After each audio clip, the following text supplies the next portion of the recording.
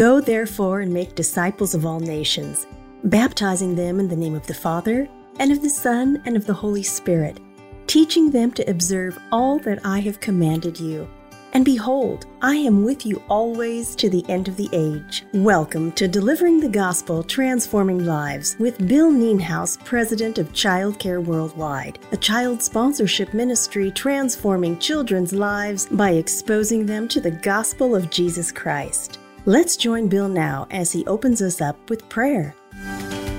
Heavenly Father, thank you for loving us before the world began, and even though we deserve punishment, you have provided a way to salvation through your Son, Jesus Christ.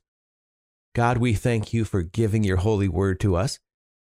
Through your word, we can learn more about you, your Son, Jesus, and we can apply that knowledge to our life. Lord, please be with us now. Open our hearts as we go to your word.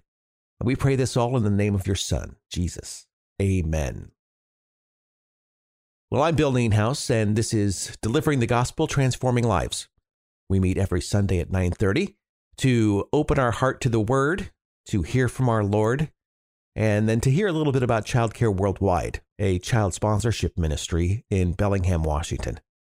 I really hope that what we discuss today is relevant to you in your life, and that it is a blessing to you. Well, today's topic is salvation and our Savior. What's it like to be saved? Imagine being dropped in the middle of the Pacific Ocean with no land in sight. 20-foot waves crashing on top of you. Water is bitter cold. No strength left at all in your body to keep your head above the surface. You're gasping for air. You're hopeless. There's simply nothing you can do. You're trapped out in the middle of the ocean, alone, about to die.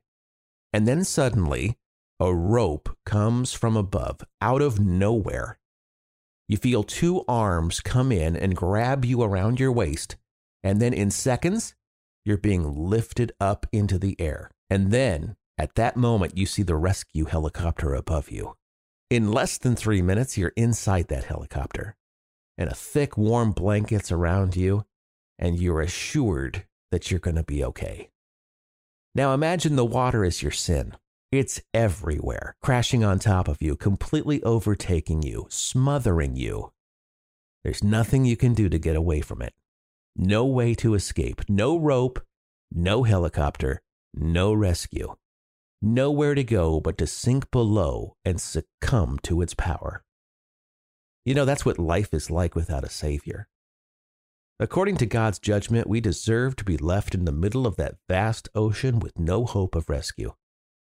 The payment for sin is an eternal punishment. But here's the good news. God loves us so much that he provided a way for us to have eternal life and be united with him in heaven. We can't save ourselves. No man can ever pay the debt of sin that controls us. The only way that debt could be paid is when God sacrificed his very own Son. Jesus is our rescuer. He's the one pulling you out of the waves of sin. He brings you from death to life. God loves us immensely, and through the death of his Son Jesus, we have been given everything we need to live a life free from the overbearing burden of sin. And he's given us a way to live that life with him forever in heaven. Isn't that amazing? Isn't that the best news you've ever heard?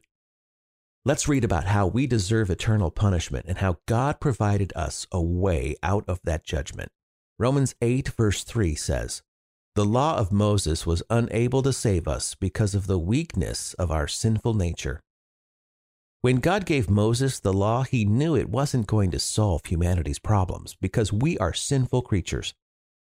Just because the law had been given to the Israelites doesn't mean that they would then follow and obey that law. The Israelites were sinful, just as we ourselves are full of our own sinful nature. The law was not designed to help us overcome our sin or avoid the retribution of our sin, nor can the law overpower our sin. Our sinful nature will always overrun the law. Then why did God give us that law? He gave it to us to point out and remind to us the depth of our sin and our need for a Savior. We need to be continually reminded of our sins because it's very easy for us to step away from God and step into sin. It may start out in very small ways, a little white lie here or there, and then that grows into something bigger. And before you know it, you've been traveling down a road of habitual sin. Imagine a brand new college student who grew up in a Christian home. That student's out of the house for the first time in 18 years, living on his own in a brand new city, brand new surroundings, no home church, no young adult activities, and no Bible studies. This college student does okay for a while. He's busy, he's studying hard, but he's not getting a lot of sleep.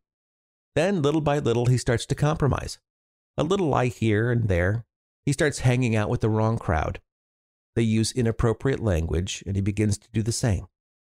He starts taking the Lord's name in vain, and he completely stops praying. He gives up on finding a church because he doesn't have time anyway. And because school is hard, he decides he needs to relax once in a while. So he gets together with his non-Christian friends. They start drinking a lot, and he ends up getting drunk, not just once, but a few times a week. You get the picture. Sin crept in and quickly took a hold of his life. You know, it can happen to any one of us. I'm so thankful God has loved us so much, and he does so much for us. He doesn't want to leave us traveling down that road of sin. It makes me think about the parable of the lost sheep. That parable speaks of a shepherd who leaves his flock of 99 sheep in order to find the one who got lost. God loves us that much. He'll never leave us. And when we decide to leave him, like a loving father, he finds us and he brings us back to him. Romans 8:3-4 says, "So God did what the law could not do. He sent his only Son in a body like the bodies we sinners have. And in that body, God declared an end to sin's control over us by giving us his Son as a sacrifice for those sins. He did this so that the just requirement of the law would be fully satisfied for us, who no longer follow our sinful nature, but instead, we follow the Spirit." As this verse says, God did what the law could not do. He sent his Son to be the sacrifice for our sin. Christ had to take on our very nature, become one of us, and yet while he was still here on earth, he did not sin at all, not even once. He was the perfect lamb. Jesus in a human body had to wrestle with sinners all around him, even in his own disciples. And at the end of his life, he had to endure scorn, mockery, beating, yet he continued his burden until the very end, giving up his life on that cross. Then God was able to end sin's control over us forever. God had to do this to fulfill the requirement of the law. We were once slaves to sin, and it controlled our lives. But after the obligation to the law was met through the death of Jesus, we're no longer slaves to sin. The Spirit now lives within believers. We can follow the leading of the Holy Spirit, and when we receive him, he produces fruit that is seen in all believers. Oh, Father, I know I deserve eternal punishment, and I'm so grateful and humbled that you sent your Son Jesus to grant me righteousness and to be free from the grip of sin in my life. I look forward to my eternal home in heaven with you. Amen. This is Delivering the Gospel, Transforming Lives. Thanks for joining me today. You know, non-believers have lots of questions. Some people ask, why did Jesus need to pay for my sin? Many say to themselves, I'm a good person. Why couldn't I just continue to be good and hope it covers anything bad I've ever done? For example, a man John lived to be 82 years old and everybody loved him. He was kind-hearted and he was always willing to help others in any way. He would give money to local charities, he would bring food and money to the homeless, and then he'd often volunteer to help his neighbors. When John passed away and everybody spoke about how good and kind he was, they must have certainly thought he was enjoying himself in the presence of the Lord in heaven.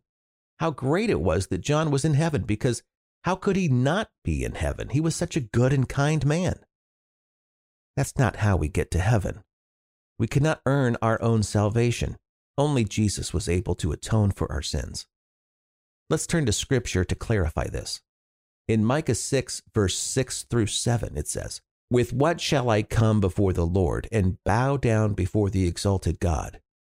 Shall I come before him with burnt offerings, a calf a year old? Will the Lord be pleased with thousands of rams, with 10,000 rivers of oil? Shall I offer my firstborn for my transgression? the fruit of my body for the sin of my soul? These are interesting verses.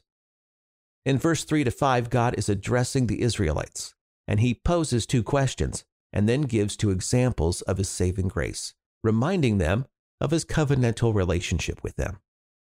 Here in verses 6 through 7, Micah answers the Lord, speaking for the Israelites wanting to regain God's benevolence.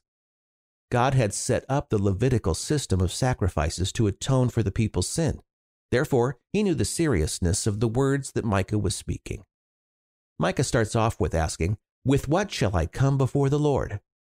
Micah knew there was not a sacrifice good enough that the people could bring before the Lord to atone for their sins. But he goes ahead and starts listing items and asking if he should bring them before the Lord. Micah lists burnt offerings and 1-year-old calves. According to Leviticus, a 1-year-old calf is an excellent, exceptional offering. Micah goes on to list thousands of rams and rivers of oil, and he ends with offering his firstborn to atone for his sins. But Micah answers his own questions in the next verse. In Micah 6, verse 8, it says, "He has showed you, O man, what is good, and what does the Lord require of you? To act justly, and to love mercy, and to walk humbly with your God." God does not want our sacrifices. He doesn't want us to give up material goods, whether it's food, luxuries, television, donating a large sum of money to a good cause, or giving food to the needy. Now, can those things be good things to do? Of course. Yes, within the proper context, those things are good. But don't do those things thinking that you're making amends to God, that you are absolving yourself because you have given him some sort of gift. In verse 8, Micah answers the question of what we bring before the Lord and what the Lord requires of us. It says, "To act justly, and to love mercy, and to walk humbly with your God." God wants us to have a relationship with him. He wants our love and obedience. In Greek, the word humbly is the verb sana, and it means modesty. Many people in Micah's day were not walking humbly with God, and I believe I can say that there are people today who are not doing that either. But we do have our directive. We are to walk humbly, lovingly, and fellowshipping with God. God wants our hearts. He wants us to remember every single day that he loves us so much that he sacrificed his own son, that he created a way for us to be reconciled to him. Walking humbly with God means that we remember who he is. We acknowledge his holiness. We come humbly to him in prayer. We rejoice in the mercy he provides to us. We know all this to be true because of God's holy word. We can depend on it. In his wisdom, God granted us a mediator for our righteousness, our holiness, and for our salvation. And for this, I am eternally grateful and humbled. Let's pray. Heavenly Father, thank you that you did not leave us in our sin, but instead provided righteousness through Jesus. I'm so grateful and humbled by your love for me. Thank you that we can know more about you through studying your word. I pray these things in your Son's holy name. Amen.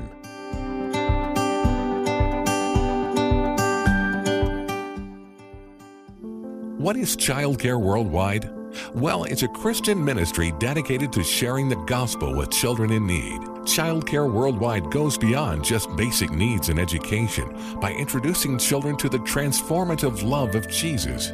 We work closely with local churches to disciple each child well, helping them grow in their faith and helping them find hope, not only for today, but for eternity too. Learn how you can help at childcareworldwide.org.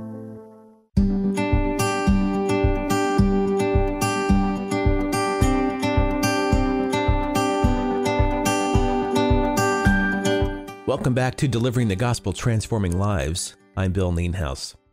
You know, there seems to be a lot of anxiety in the world today. I don't think it has anything really to do with today's circumstances.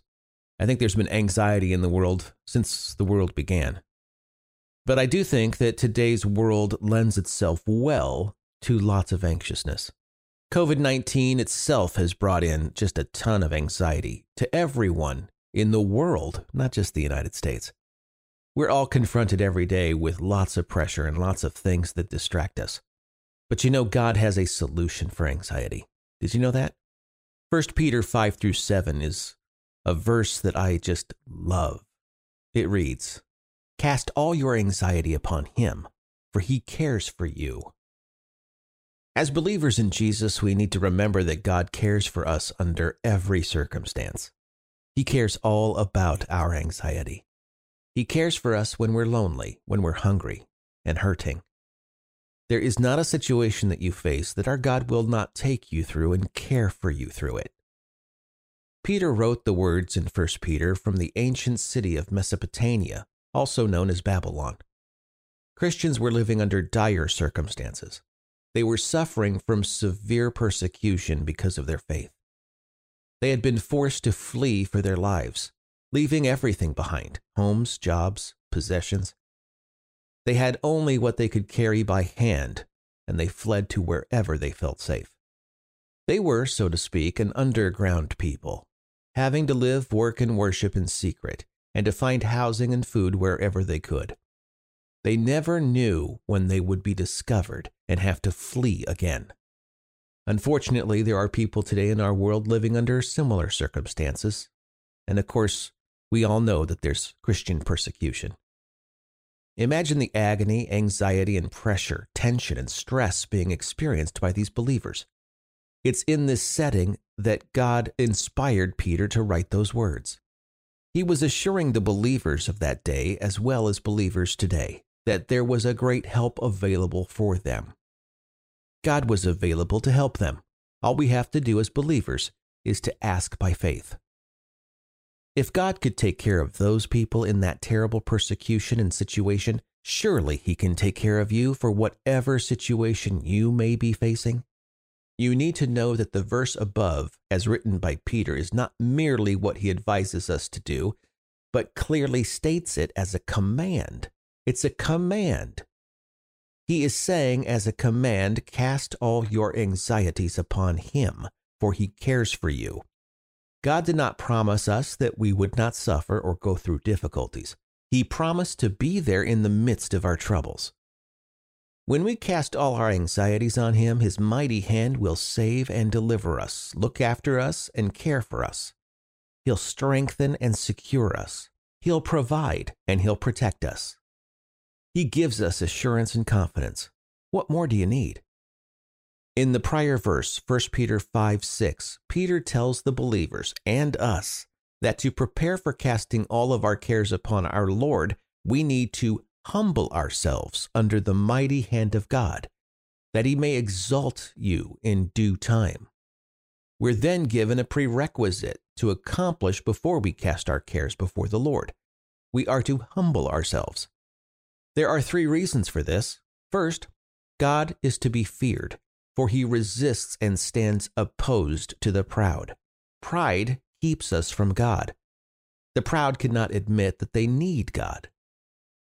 When we try to carry our worries, our stresses, and our struggles on our own, it shows that we have not trusted God fully with our life. Secondly, we need to humble ourselves under God because he's going to exalt the humble. The proud exalt themselves.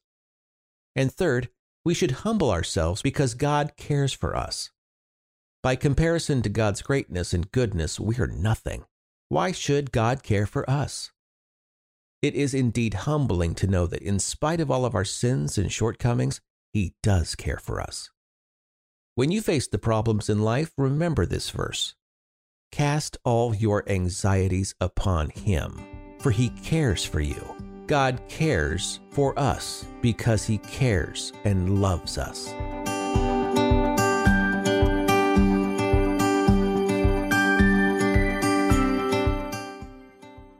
Child Care Worldwide delivers the gospel of Jesus Christ to thousands of kids in underdeveloped countries, providing for their physical needs and sponsoring their education.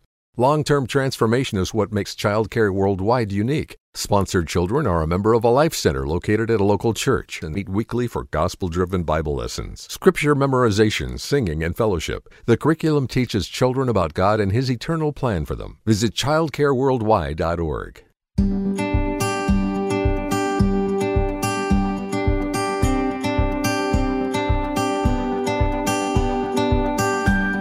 Chatura grew up in India, and his mother and father practiced another religion.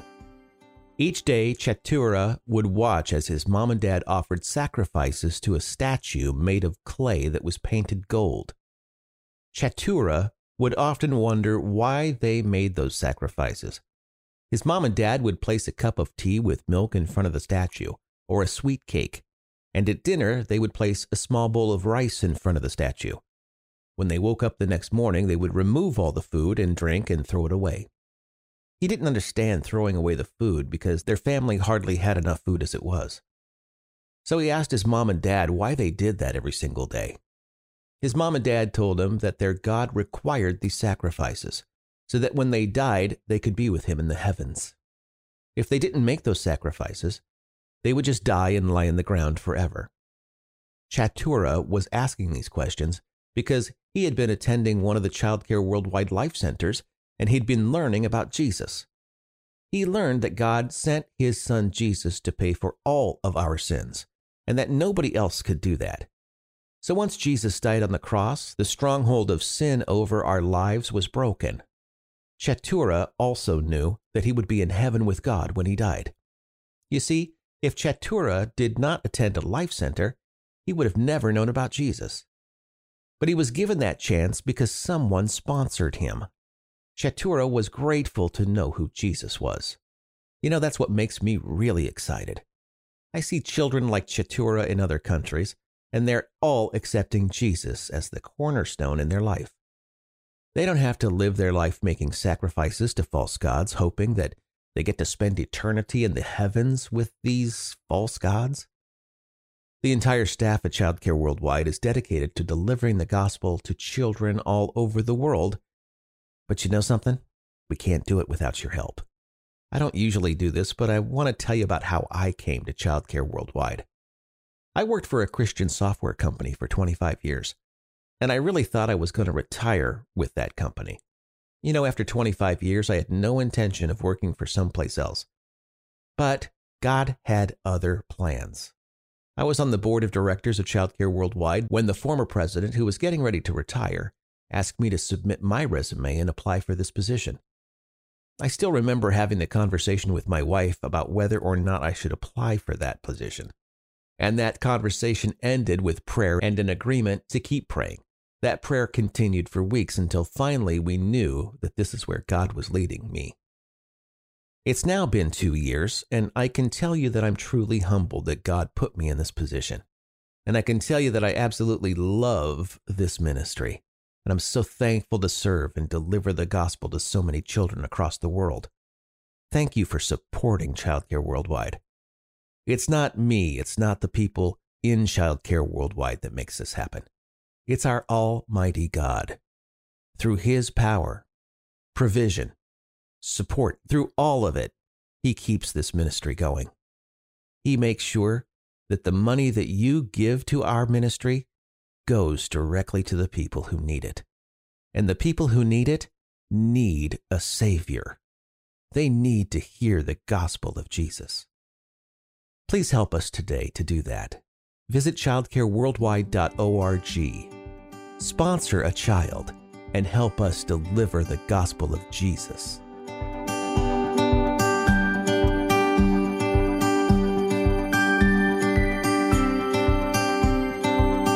Child Care Worldwide transforms children's lives by exposing them to the gospel of Jesus Christ, providing for their physical needs, and sponsoring their education. We connect sponsors with children through Christ-based life centers. With sponsors and life centers removing barriers, children grow spiritually and physically into thriving, productive adults. To learn more, go to childcareworldwide.org. Thanks for listening to Delivering the Gospel Transforming Lives. I'm Bill Nienhaus. I'm the president of Child Care Worldwide. We'll talk again next week.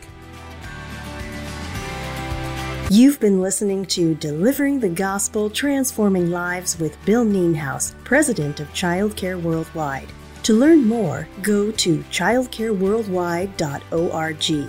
Join us again next week here on 8:20 a.m. The Word.